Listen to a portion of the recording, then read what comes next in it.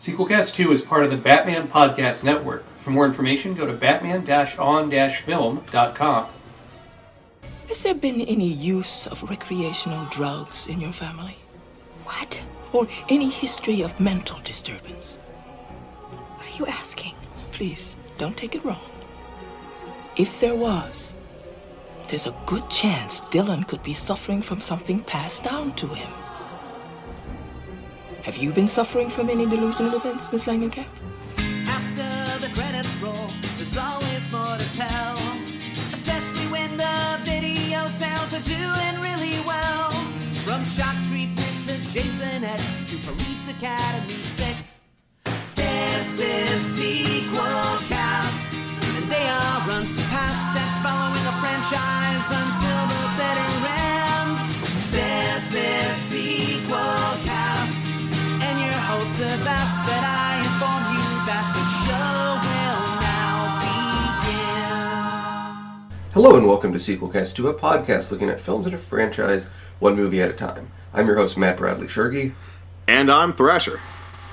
And this time around, we're continuing our look at the Nightmare on Elm Street series with a very interesting entry. I should have pulled up Wikipedia, I'm doing that right now, called Wes Craven's A New Nightmare. Yes, there's a chill in the air, the scent of eggnog and wrapping paper, and that can only mean one thing: Nightmare on Elm Street. Yeah, I mean, this is quite interesting how this one came about, because we had done Freddy's Nightmare, which came out in 1991. That was the 6th film in the series. And then Wes Craven was, he had some ideas for it. You know, he originally had an idea for the Nightmare on Elm Street 3 that didn't quite get used, that involved, I think one of them was like Freddy coming to the real world to some respect. And he was wanting to do something different, so he came up with this concept for New Nightmare that's quite postmodern and in a lot of ways sort of presaged what he would do later in the Scream series, right? Yes, it really is fascinating, because this is an unusual. This is unusual for a Nightmare on Elm Street film because it honors the fact that Freddy was finally defeated once and for all. Like, this is the only Nightmare on Elm Street film that honors Freddy's, I guess for lack of a better term, canonical death in a previous film.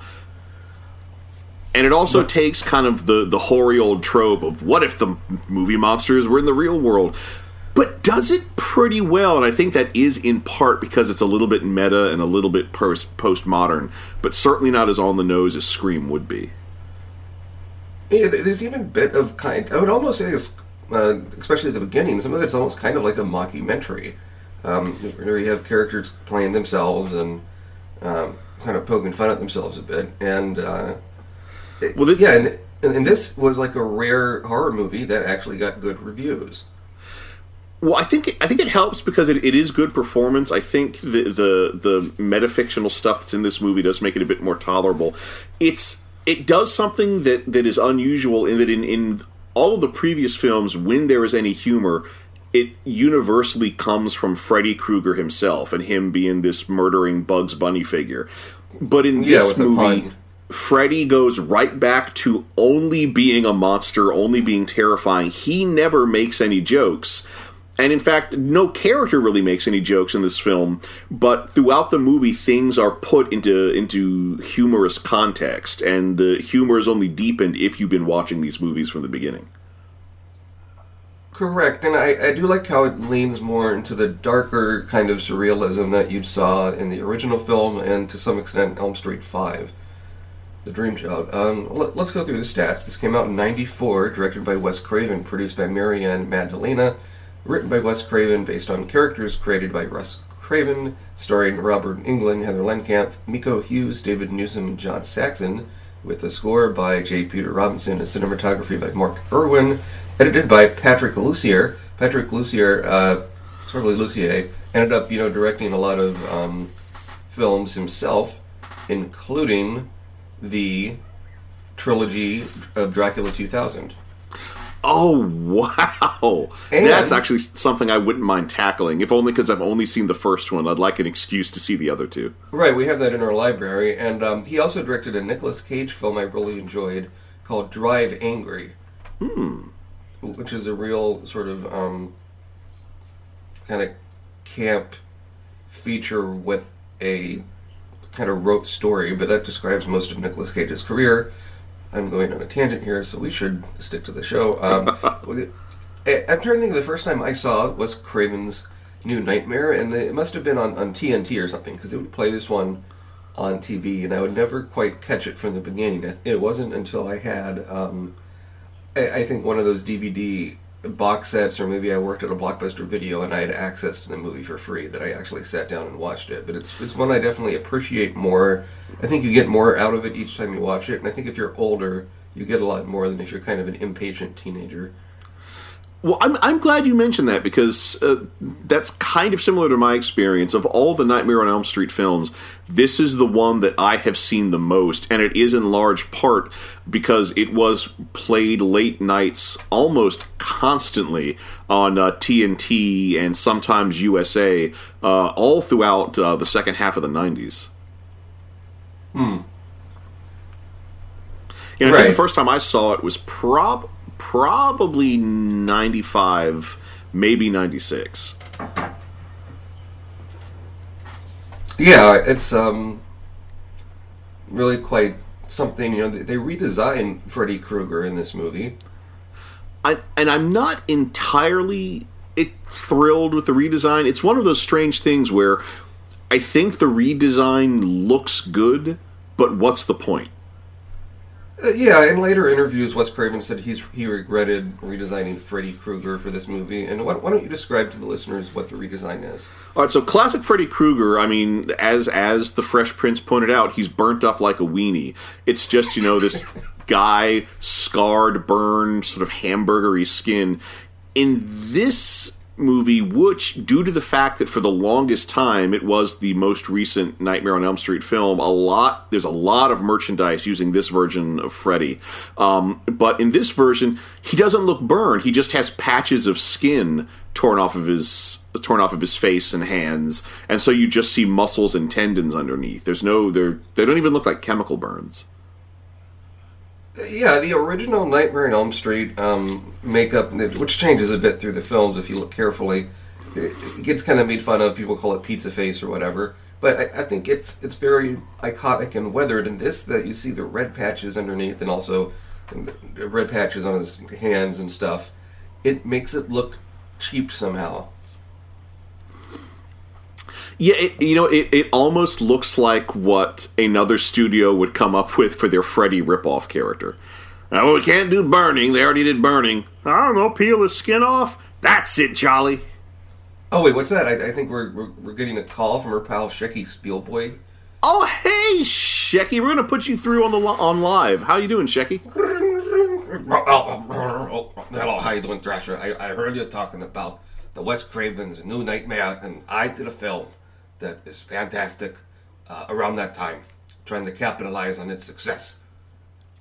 Oh, what was your film called? I just called it New Nightmare because it wasn't the same as Wes Craven's New Nightmare, but mine was about a scary horse.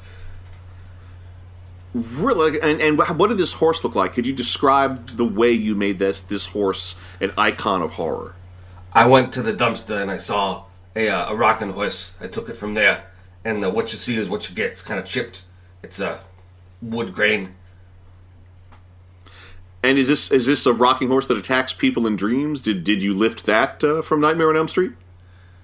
Yeah, so what the story was, we have a character called Wes Maven, and he's trying to do a movie about his famous horses called Nightmare.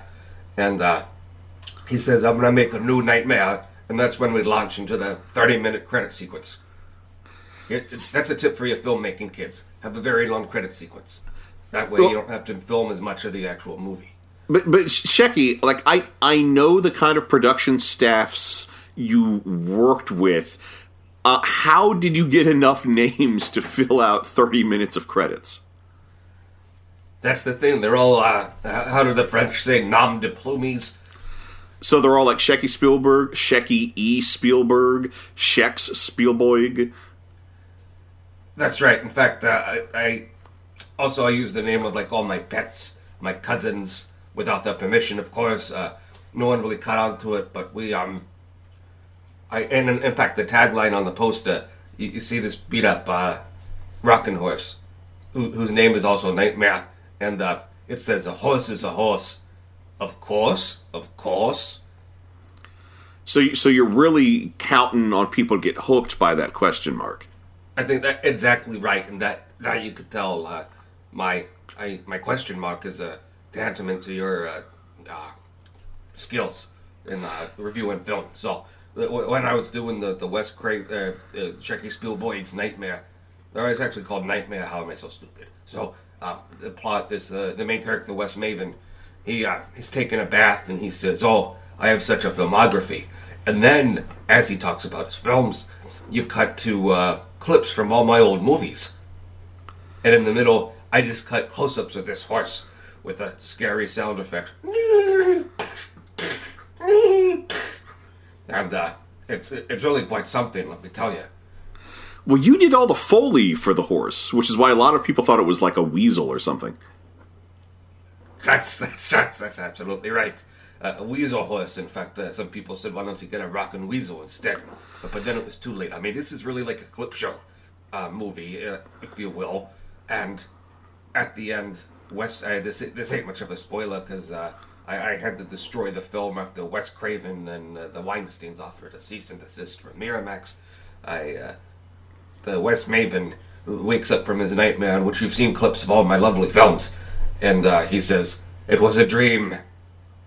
And then on the other end of the bed, the horse head pops up and says, "Oh, was it?" So it teased a sequel, but we were never able to make one. Well, I mean, Nightmare's already pretty meta-fictional. What would you have done for the sequel? What was the plan? You know, I have not thought about my Nightmare in such a time, but I think I would call it Nightmare Rides Again, and I would use clips from my other movies, and the difference is Wes Maven would be trying to reconcile with his estranged daughter, Petunia Maven. But then it would have like some sort of message at the end, like "Don't tinkle in the ocean." Nothing so profound as "Don't tinkle in the ocean," but I think the message would be if your kid tells you to buy her a vanilla ice cream, make sure and buy her a chocolate. You really need to broaden their horizons. Well, to be fair, chocolate has got to be the #1 most popular ice cream flavor in the world. I read a study in this, and it changes from the country. In fact, in Ukraine, the most famous ice cream flavor is cabbage. Really? Cabbages being the sweetest food stuff available? Yes, and it has a bit of fiber, and it's sort of like a meal in a cone. But they can't afford the cone in the Ukraine, so they just sort of serve the ice cream scoop in your hand, and you gotta eat it really quick. That explains all the promotional material you kept sending me for Spielberg's meal cones. Meal cones, of course. So, yeah, one of the times I even sent you some of the cabbage ice cream, but I forgot to put it in a insulated box, so you just got a wet box of goop there that smelled like rotten cabbage. Which is completely different from the wet box of goop you can get from Goop, which I hear that they're suing you as well. Yeah, it turns out if you try to make a product called Shecky's Goop, everyone gets offended one way or another.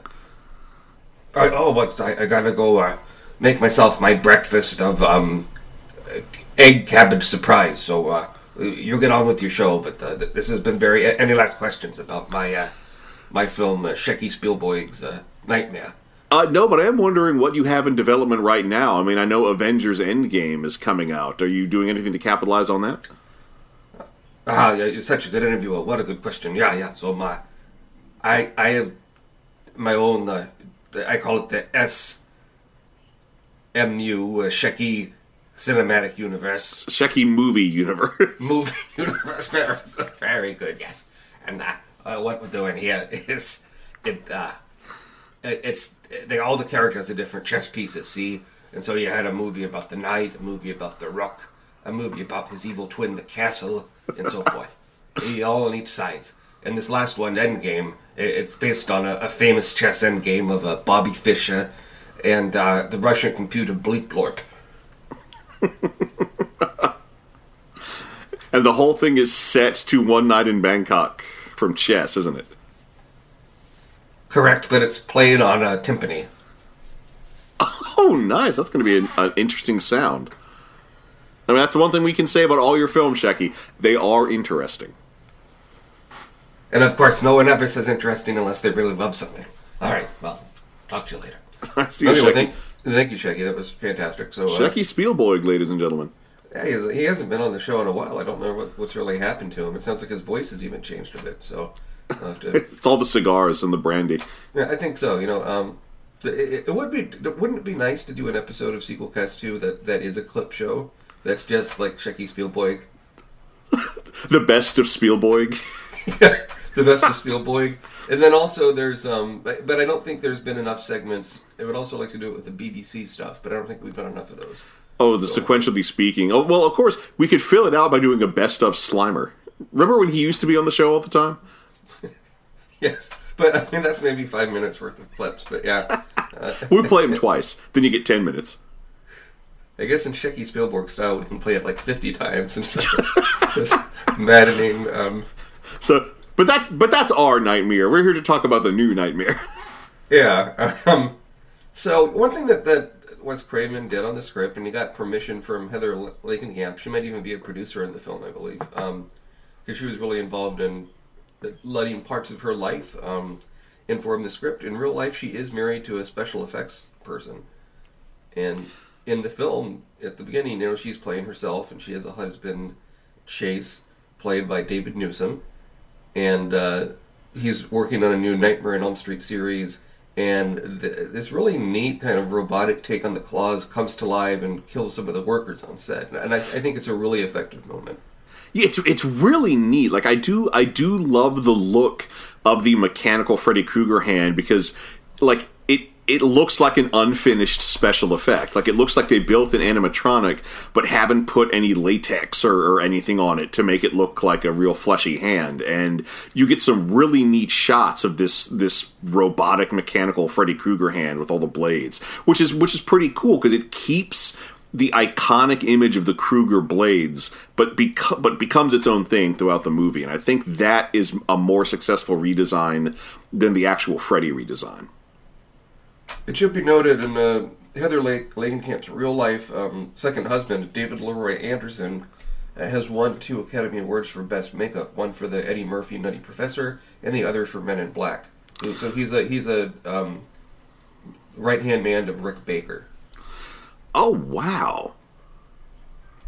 Yeah, and that's one thing that I do kind of wish we got. I wish we got a better sense of what the movie within the movie was about.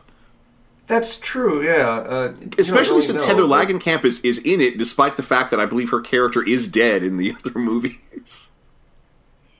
God. No, I think you're right, yeah. Because she transfers her soul to someone else, or her Freddy fighting abilities. Or is there some sort of like notion that it's a twin or something? Secret twin, yeah. I mean, that would be fun if they just made fun of all the most hack horror movie sequel premises. Right, or you'd have something where, like, the claws... Something like, the blood of Wes Craven spills in the claws, and they get powers to become a good director. I don't know. A sentient hand starts directing films in Hollywood and becomes famous. A hand is born. But Digit by digit. Digit goes Hollywood. Digit. Or the Spielberg version, hand jobs. Shecky Spielberg did do a film, a takeoff on a Neil Simon play, and his version was called Hand Jobs in the Park. So. Oh my god! All right, so about this movie, this is really interesting. The number of diversions we're having because I do like this movie. Yes, and it's harder to talk about a good movie than a bad movie, I think. But what's so parts of the story remind me a bit of like The Omen or The Shining, where it's about her son and Dylan, played by Michael Hughes, and he's, they're trying to, Freddy wants to possess him in the real world, and, and you have stuff like a little kid does creepy or weird things that aren't completely explained. Yeah, he has like an imaginary friend which bears a weird resemblance to Freddy Krueger. Freddy keeps appearing in his dreams.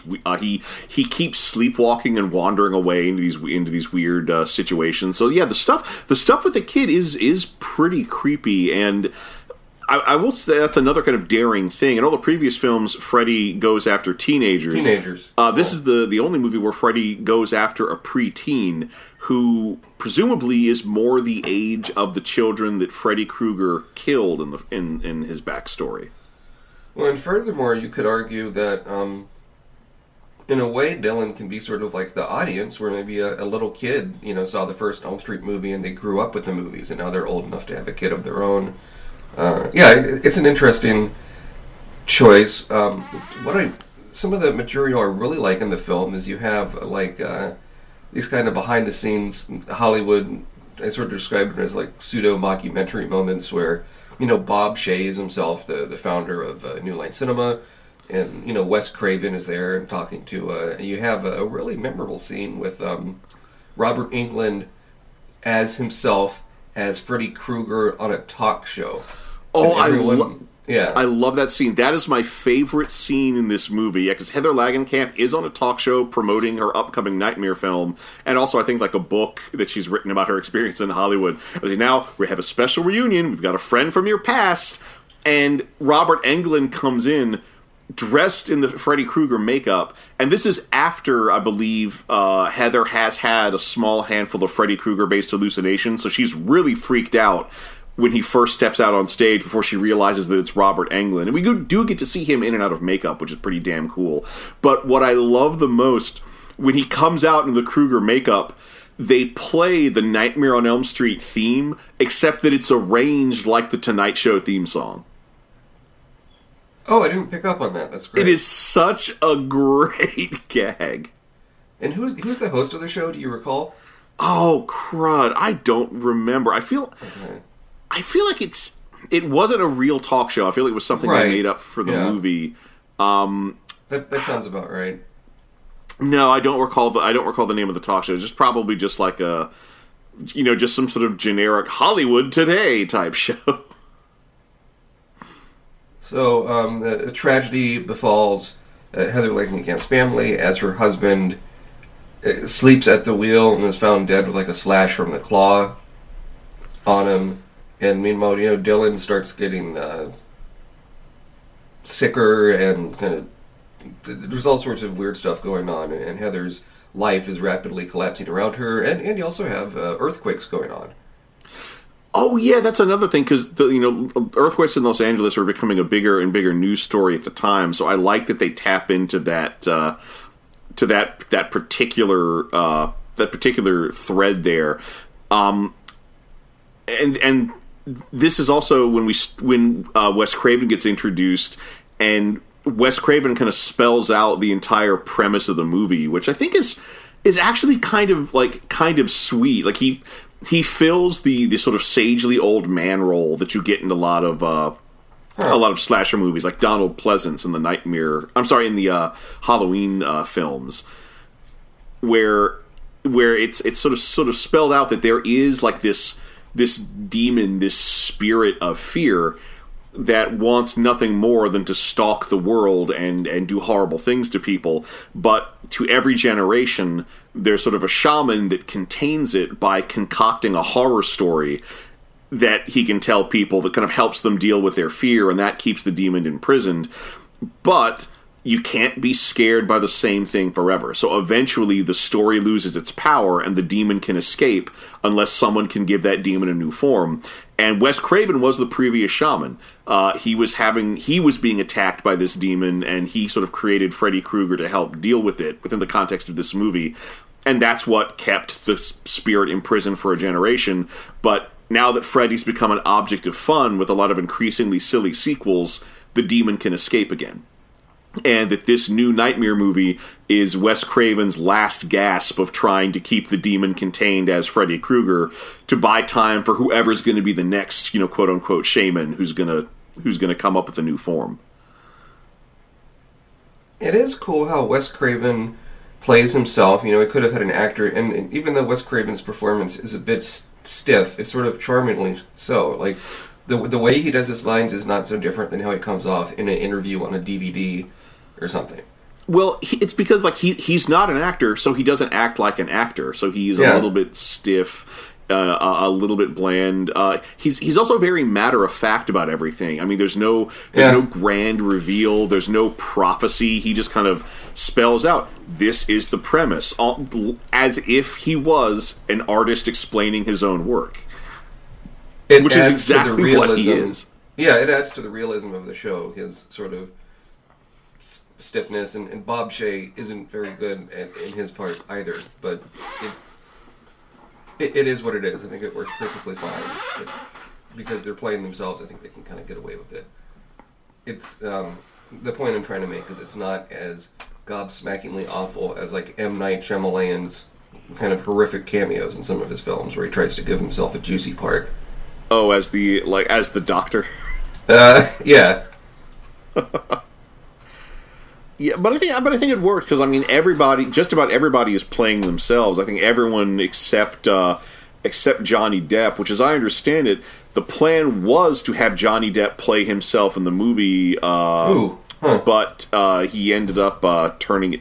Oh no, but it's not that Johnny Depp turned it down. It's that Wes Craven thought Johnny Depp was too big to do it and just never bothered asking. And that's ironic because Johnny Depp had. At the time, he still was in a lot of just like artsy films. The Pirate of the Caribbean films, which we happen to start talking about next week here in Sequelcast 2, had not happened yet. He was still... He was not an A-list movie star, is the point I'm trying to make. Well, this would have been... Well, it's not that he's A-list, but he's like sort of... At the time, was sort of almost exclusively doing high art and experimental projects. Correct. I think the biggest thing he had been in at this point would have been Ed Wood. Yeah, and then a few years... Before that, he was in that film with him and Marlon Brando that was like a... I can't... The name of that one escapes me right now. But, yeah, so he was, getting some awards for doing different roles. And, yeah, I don't know why I have forgotten his Tim Burton kick, because it's been so long since he did a Tim Burton film, I guess. Oh, Don Juan DeMarco, that's the movie. Yeah, Don Juan DeMarco, that's it. I knew it was loosely based off a piece of classic literature. Two legendary assholes on screen. Yes, and I implore our listeners, if they like stories about people being an asshole, pick up a memoir or biography of Marlon Brando, and you will not be disappointed. Oh my gosh, yeah, in Film Facts, they had an interview with one of the producers of the Christopher Reeve Superman films, and there's a whole lengthy diversion about the weird hoops they had to jump through to get Marlon Brando involved as Jor-El. And one of Brando's last films was a movie directed by Frank Oz called, I think, The Score, maybe? And... on set, he would only refer to director Frank Oz as Miss Piggy. Oh my God. And he would only take direction from Robert De Niro, who was one of the actors on the set. So, yeah. That sounds very, very Brando. Mm-hmm. It's too bad Brando isn't in this film. I think Brando in a Nightmare on Elm Street film could really be something. I will do your movie, but the part of Freddy Krueger must be played by my good friend Ben Gazzara. That almost sounds like John Cazale, the guy that played Fredo. I was trying to say Ben Gazzara, but my impression of Maurice LaMarche's impression of Marlon Brando is pretty bad. Yeah, mine isn't much better. It's like, oh, in a nightmare, we got to do a thing where he does around like this. Could have been Governor Corleone, Senator Corleone, Nat King Corleone. the son of my father's wedding. That's not even how the line fucking goes. God damn it. Okay. All right, so New Nightmare. Yeah, as they progress to Freddy Krueger's lair, this is where I think the film doesn't quite work, because I think they sort of overdo it. Like, it's very fairy tale inspired. The look of it just doesn't quite work for me.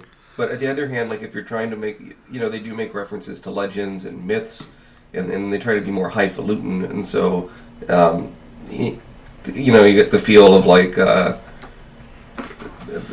story with the Hansel and Gretel and all these sort of things. Like, there's a lot of allusions, and you can do, I think, pretty good.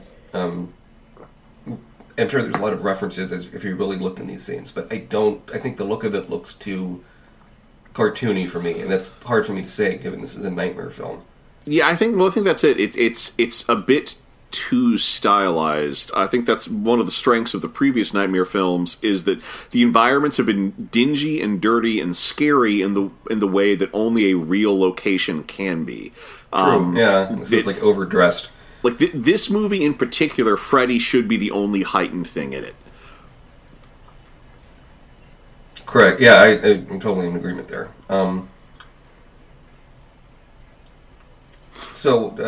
What else do you feel about? How else do you feel about this film? I mean, I think we both agree that we like it, and it does a lot of interesting things, even if it isn't completely successful all the time. Well, when I see this, I can't help but wonder, because I'm sure the studio hoped that this was going to completely revive the franchise. So, if it had, where could you have gone from here?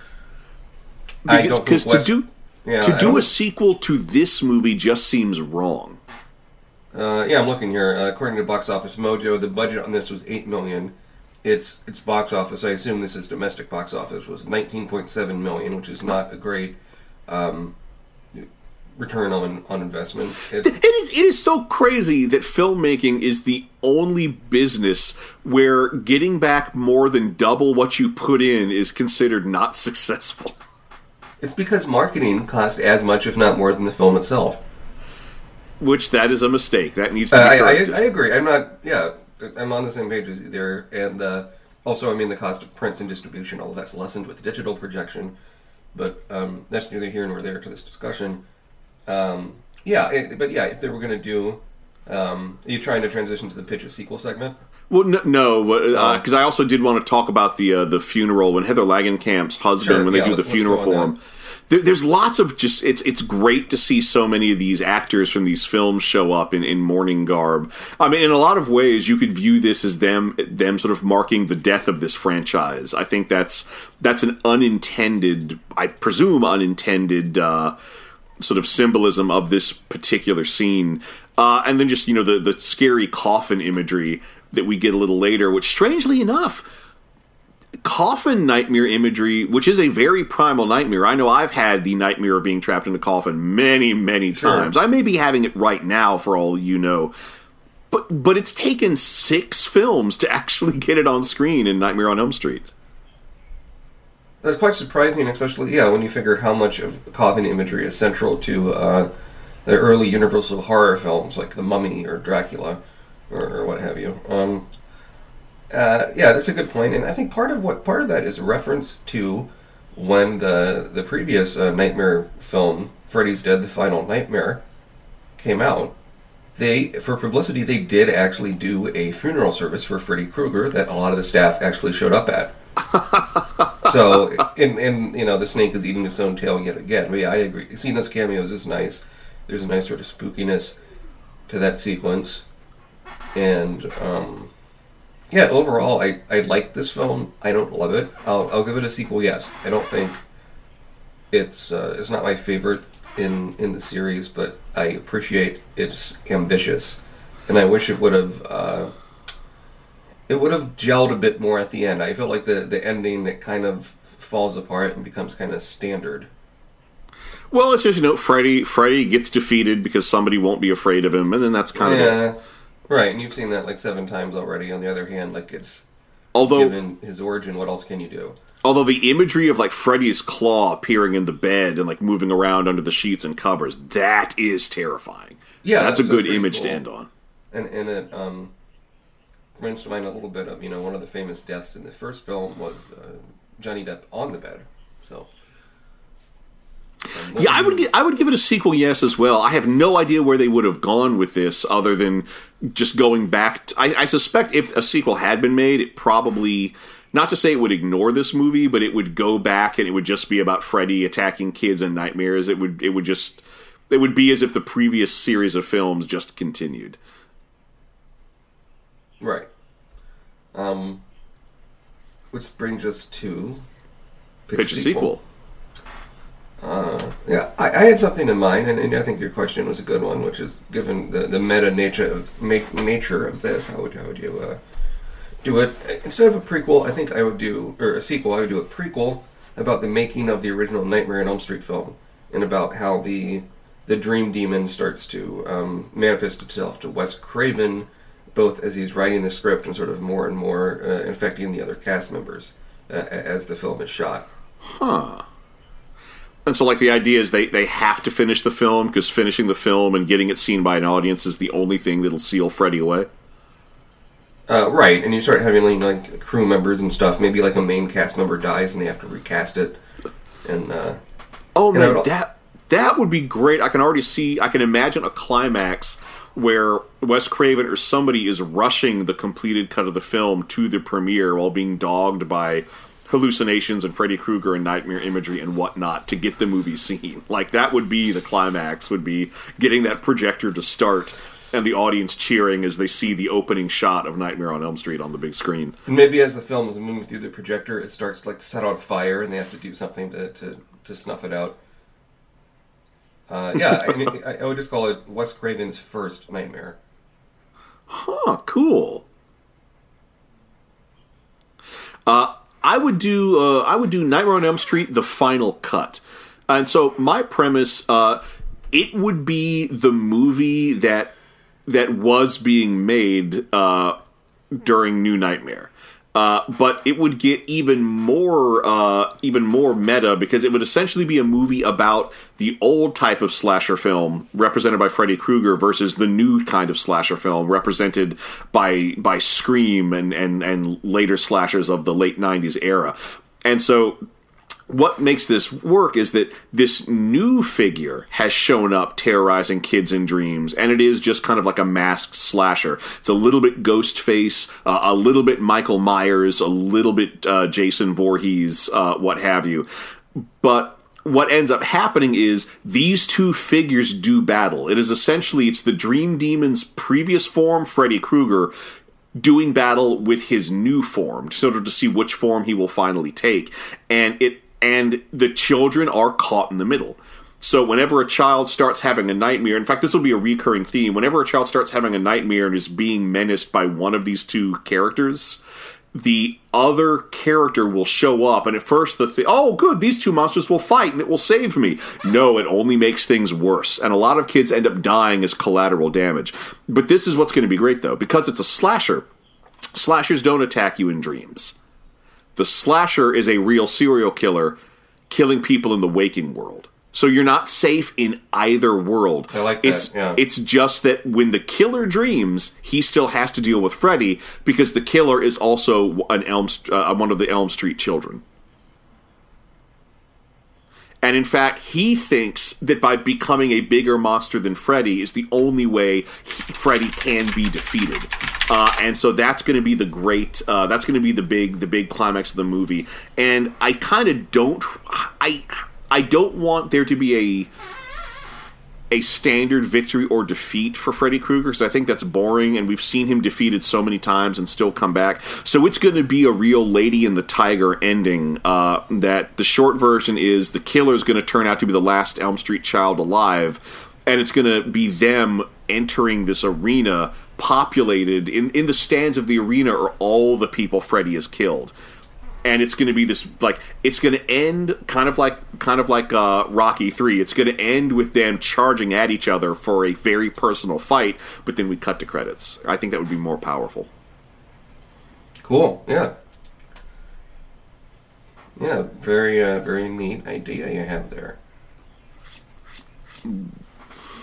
So I got a question for you, Matt. What could it possibly be? cut or uncut? No, I'm kidding. What you watching? Okay, answer to the first question is cut, but not as much as some people. And second, I have been watching a documentary on Hulu called Perfect Bid. And it's about the Price is Right game show, specifically how a fella who grew up being such a fan of the show, he programmed his own version of it in QBasic, that he was obsessed with keeping down a massive list in Excel of every item and its retail price, episode by episode, with every possible stat of the item imaginable. And he realized that the show reuses a lot of the same prizes with the same prices. And so he is able to guess with pretty good accuracy this kind of stuff. And he even was a contestant on the show one time. But have you seen Price is Right? Not recently, but okay. I did watch a lot of the show growing up. I did watch when Drew Carey took over the show. I got back into it for a while. Okay, this is just strictly about the Bob Barker era, but oh no, that's not entirely true anyway, in the audience, when you have to guess the price, often the audience will shout out answers, right? And this guy the documentary is about is known as someone who will shout out the right, if not the exact, close to it amount. And when he did one of Drew Carey shows, they suspected him of having an inside connection or being a cheat, and he was interrogated for several hours by the Price is Right staff. Wow! Only to, I guess their conclusion was, it was the fault of the show for reusing so much of the same items, and so they swore we'll never get in this situation again. But this guy was kind of an idiot savant with numbers, and he's a math teacher. I mean, he's a bright guy, but that you would know everything down to the penny. I could not imagine having that memory. Oh, that is really cool. It is fascinating the way sort of people have used science and data on those game shows. Like the guy who discovered on Press Your Luck, the guy who discovered that there was a pattern to the whammies. When he got on the show, he was able to, when they did the whole, this is really weird to explain, but there was like a stack of, like a 5x5 stack of TV screens that would flash randomly, and you'd hit a buzzer to make it stop, and if it landed on this cartoon character called the Whammy, you lost all your money, but if it landed anywhere else, you might get more money. And so he figured out how to always hit that button in such a way that you always got the maximum amount of bonus money. Something that was thought to be impossible, and then later they had to redesign the way that part of the show worked so that it was more truly random and nobody could do that again. That's pretty crazy, yeah. But yeah, so anyway, that documentary is called The Perfect Bid. I watched it on Hulu. You might be able to get it elsewhere. And I recommend it. It's a little bit dry, but I found it interesting enough to see how this man's obsession with the show and it ended up with him being interrogated and accused of a crime. So, what have you been watching? Cool.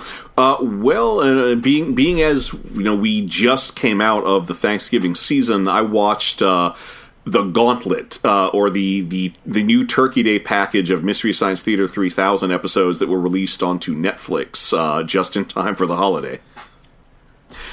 And so it's a shorter season, right? Yeah, I believe it is the first half of the second season. I see.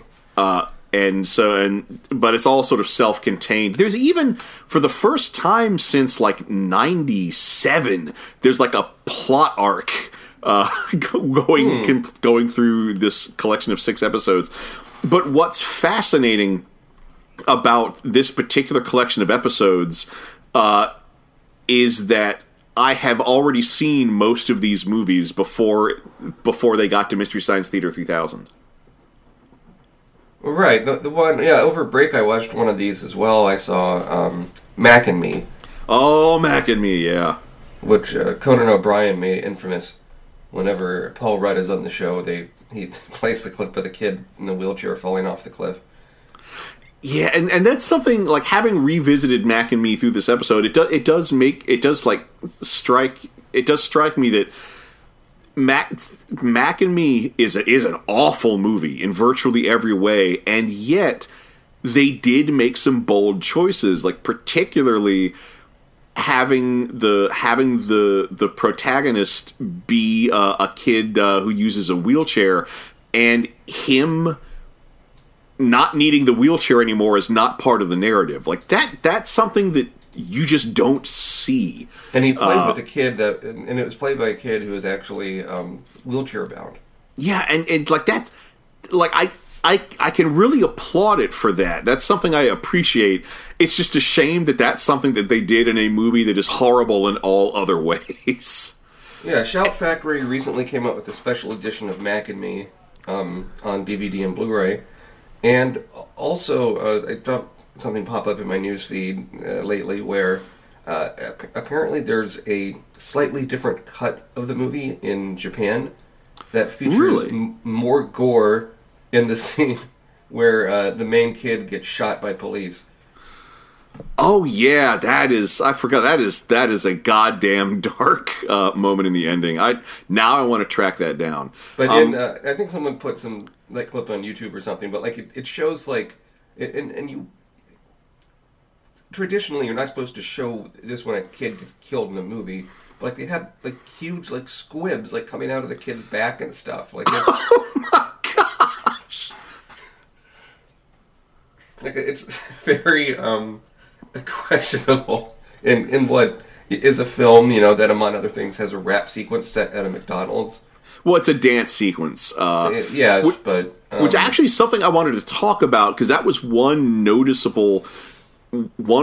really noticeable thing in the movie, or in the Mystery Science Theater 3000 version, is that they cut most of that dance sequence. They only show the very tail end. And I'm trying, because what was missing, since I had seen all these movies before, what was missing from the movies was very glaring to me, and I have to wonder exactly why certain things were cut. I can only presume the reason they cut most of the dance sequence is that Ronald McDonald features very heavily in it, so maybe there's like a likeness rights issue.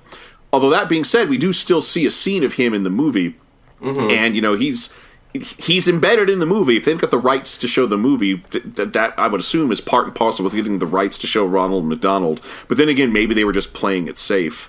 Or then again, maybe they just didn't want to turn an episode of Mystery Science Theater 3000 into a 5-minute commercial for McDonald's by default. Which that is something I can understand. Other than Mac and Me, what films in this Gauntlet package stood out? I had seen Killer Fish. I have seen Ator the Fighting Eagle, which is interesting in Mystery Science Theater 3000 because early on in the original series run, they did the movie Cave Dwellers. Cave Dwellers is the sequel to Ator the Fighting Eagle. I had seen Pacific Rim, which is an awful movie that Mystery Science Theater 3000 really could not save. I have to correct you. It's not Pacific Rim. That was Atlantic Rim. Yeah, the Asylum knockoff of Pacific Rim. Yeah. They could not save it. I really think they should. There's something truly god-awful about modern mockbuster bad movies. I really, really hope that MST3K does not do any more. I think those just need to be written off. There's really nothing redeemable about those movies. And that's like... It's like Manos the Hands of Fate. They could barely save Manos the Hands of Fate because there's nothing redeemable about that movie. I guess except the gung-ho spirit of the guy who made it, despite a lack of ability. But yeah, the only one that I had not seen was Lords of the Deep, although I was familiar with the reputation of Lords of the Deep. And with Mystery Science Theater, correct me if I'm wrong, but there's some episodes of that would never be released on DVD. Yeah, there are a handful of episodes that the rights to the films are kind of tied up. I mean, there's essentially a handful of episodes that got made almost by accident. They did 2 Godzilla movies, Godzilla vs. Megalon and Godzilla vs. the Sea Serpent. And they sort of got those because they were available in a really cheap syndication package, just as kind of like grandfathered in from like the 70s when those movies were brought over to America. Godzilla is too much of an international icon. It would be too expensive for them to put a Godzilla episode of Mystery Science Theater on DVD. And that's back when they were just sort of like a locally syndicated show in the Midwest. No, that was on Comedy Central. Really? Yeah, that was like second or third. How about that season?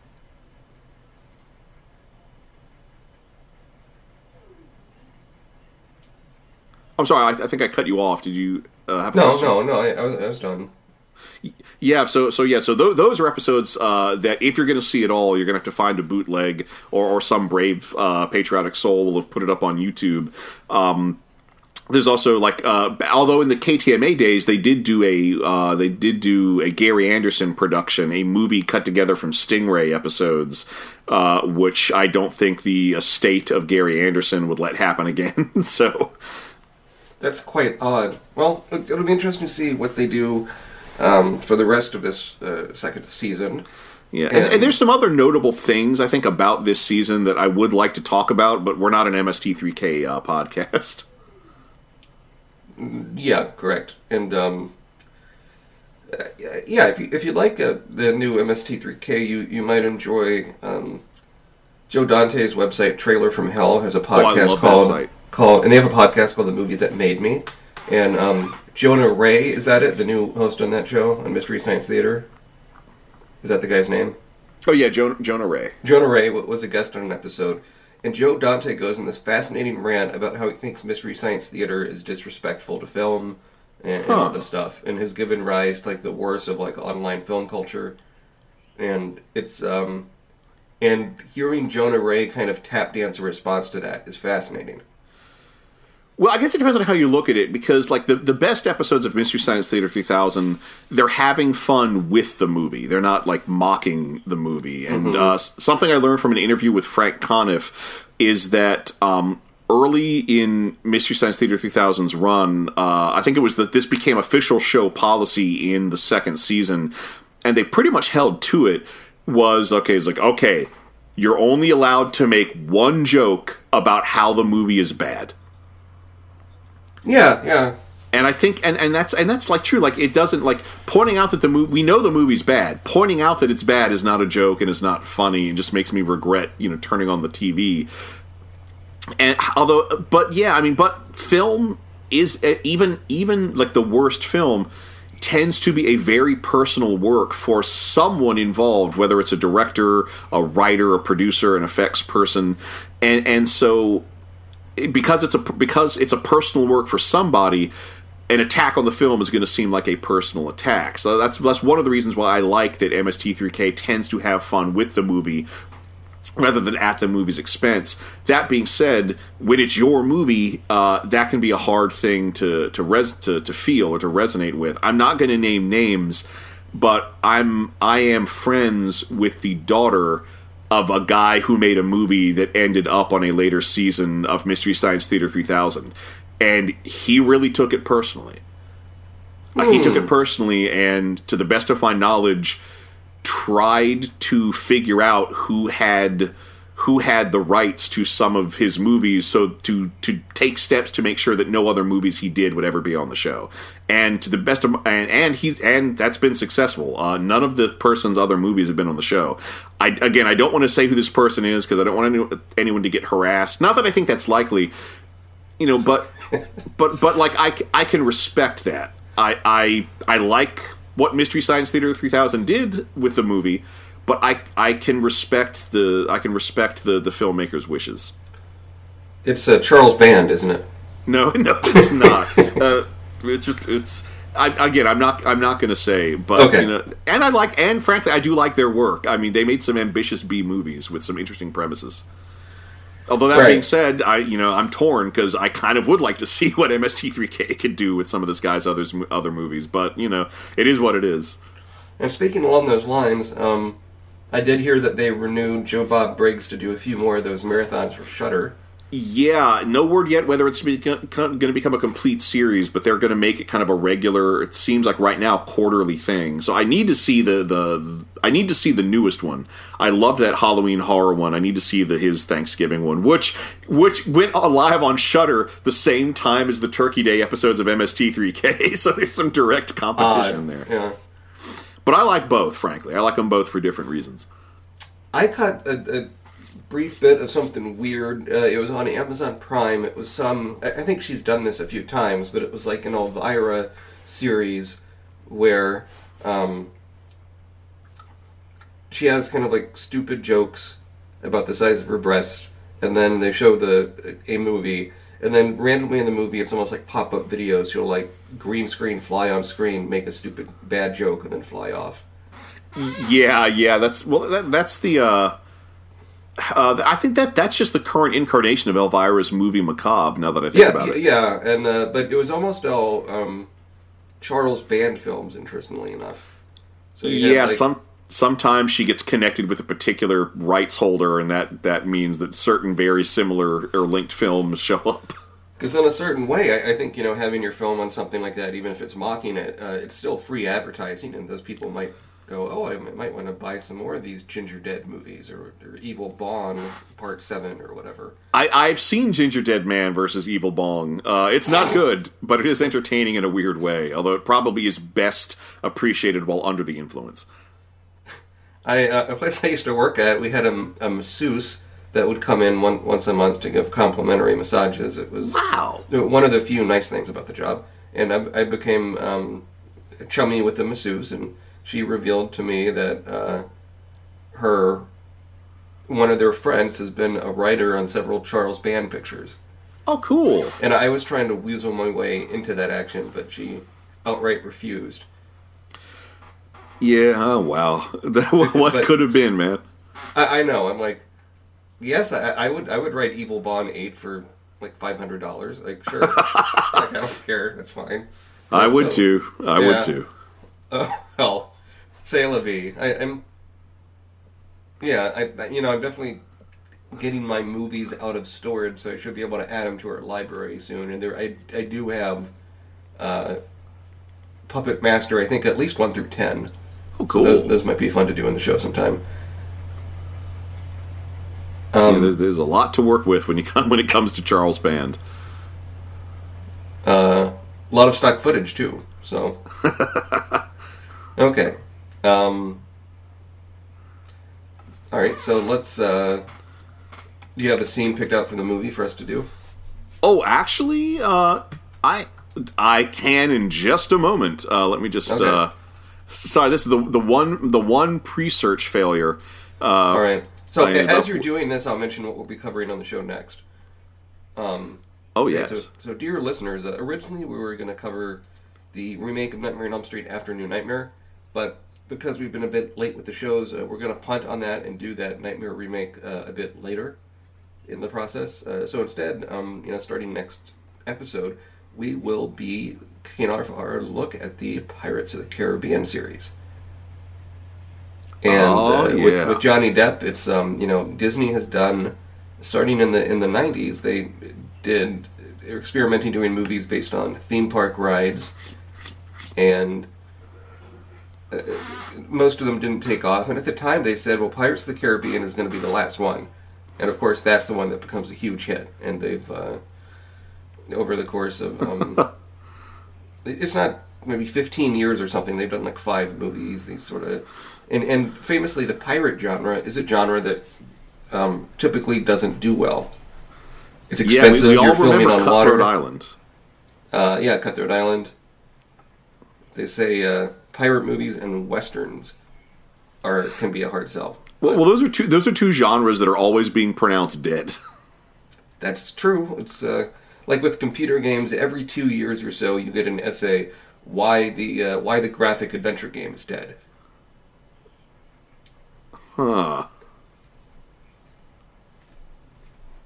So, all right. Well, we have the scene. What part do you want to play? And you want to explain what the scene is? Okay, so the scene, this is about halfway through the film. This is Heather Langenkamp talking to Robert Englund, where she's trying to explain that she thinks that Freddy Krueger is real and might be after her. All right. And who do you want to play? I would love to do Robert Englund, if you don't mind. Okay, so I'll be Heather Langenkamp. And we'll begin the scene. Actually, it's been giving me Freddy nightmares.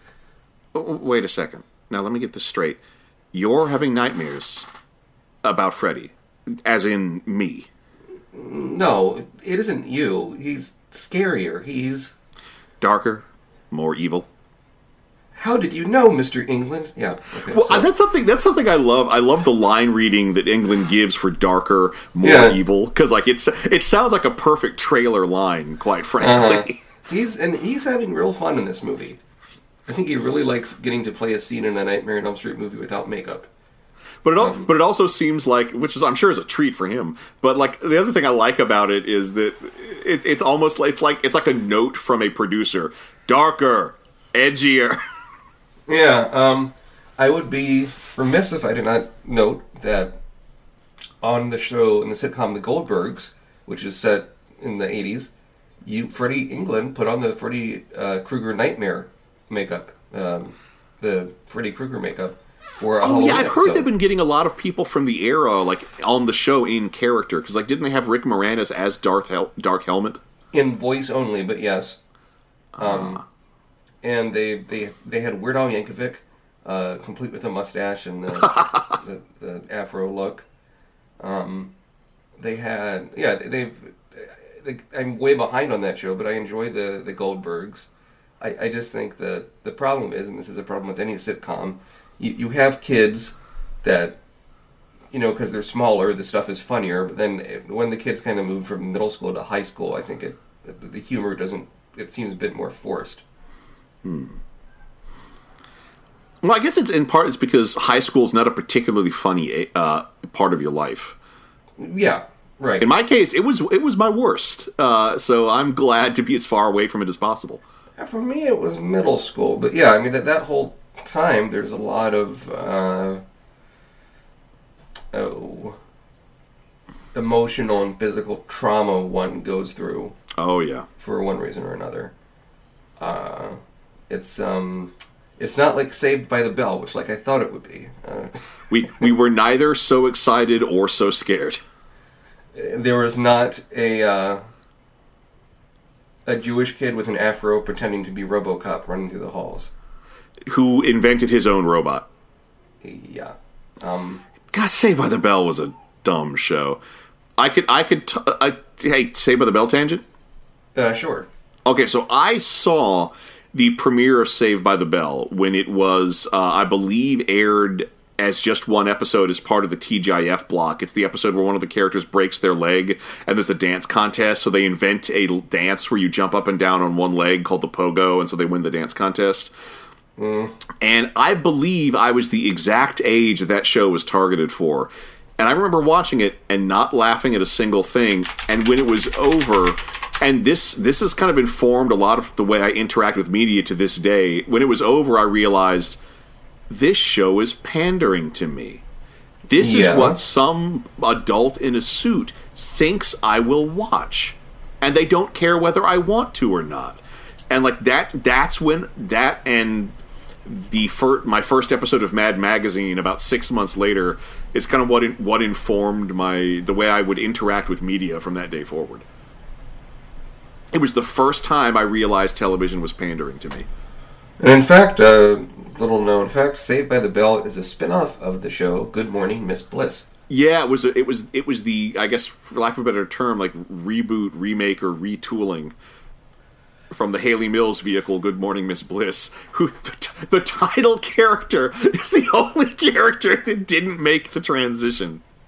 Right, and the only thing that didn't work in the Haley Mills show was Haley Mills. It eventually got some sequel series as Saved by the Bell, The College Years, and Saved by the Bell, The New Class. Most of which ran longer than the original series. And it's like Star Trek in that way. Yeah, and there was an infamous made for VH1, or no, Lifetime movie called The Unauthorized Saved by the Bell Story. Okay, so do you know about the Saved by the Bell series that didn't get made? No.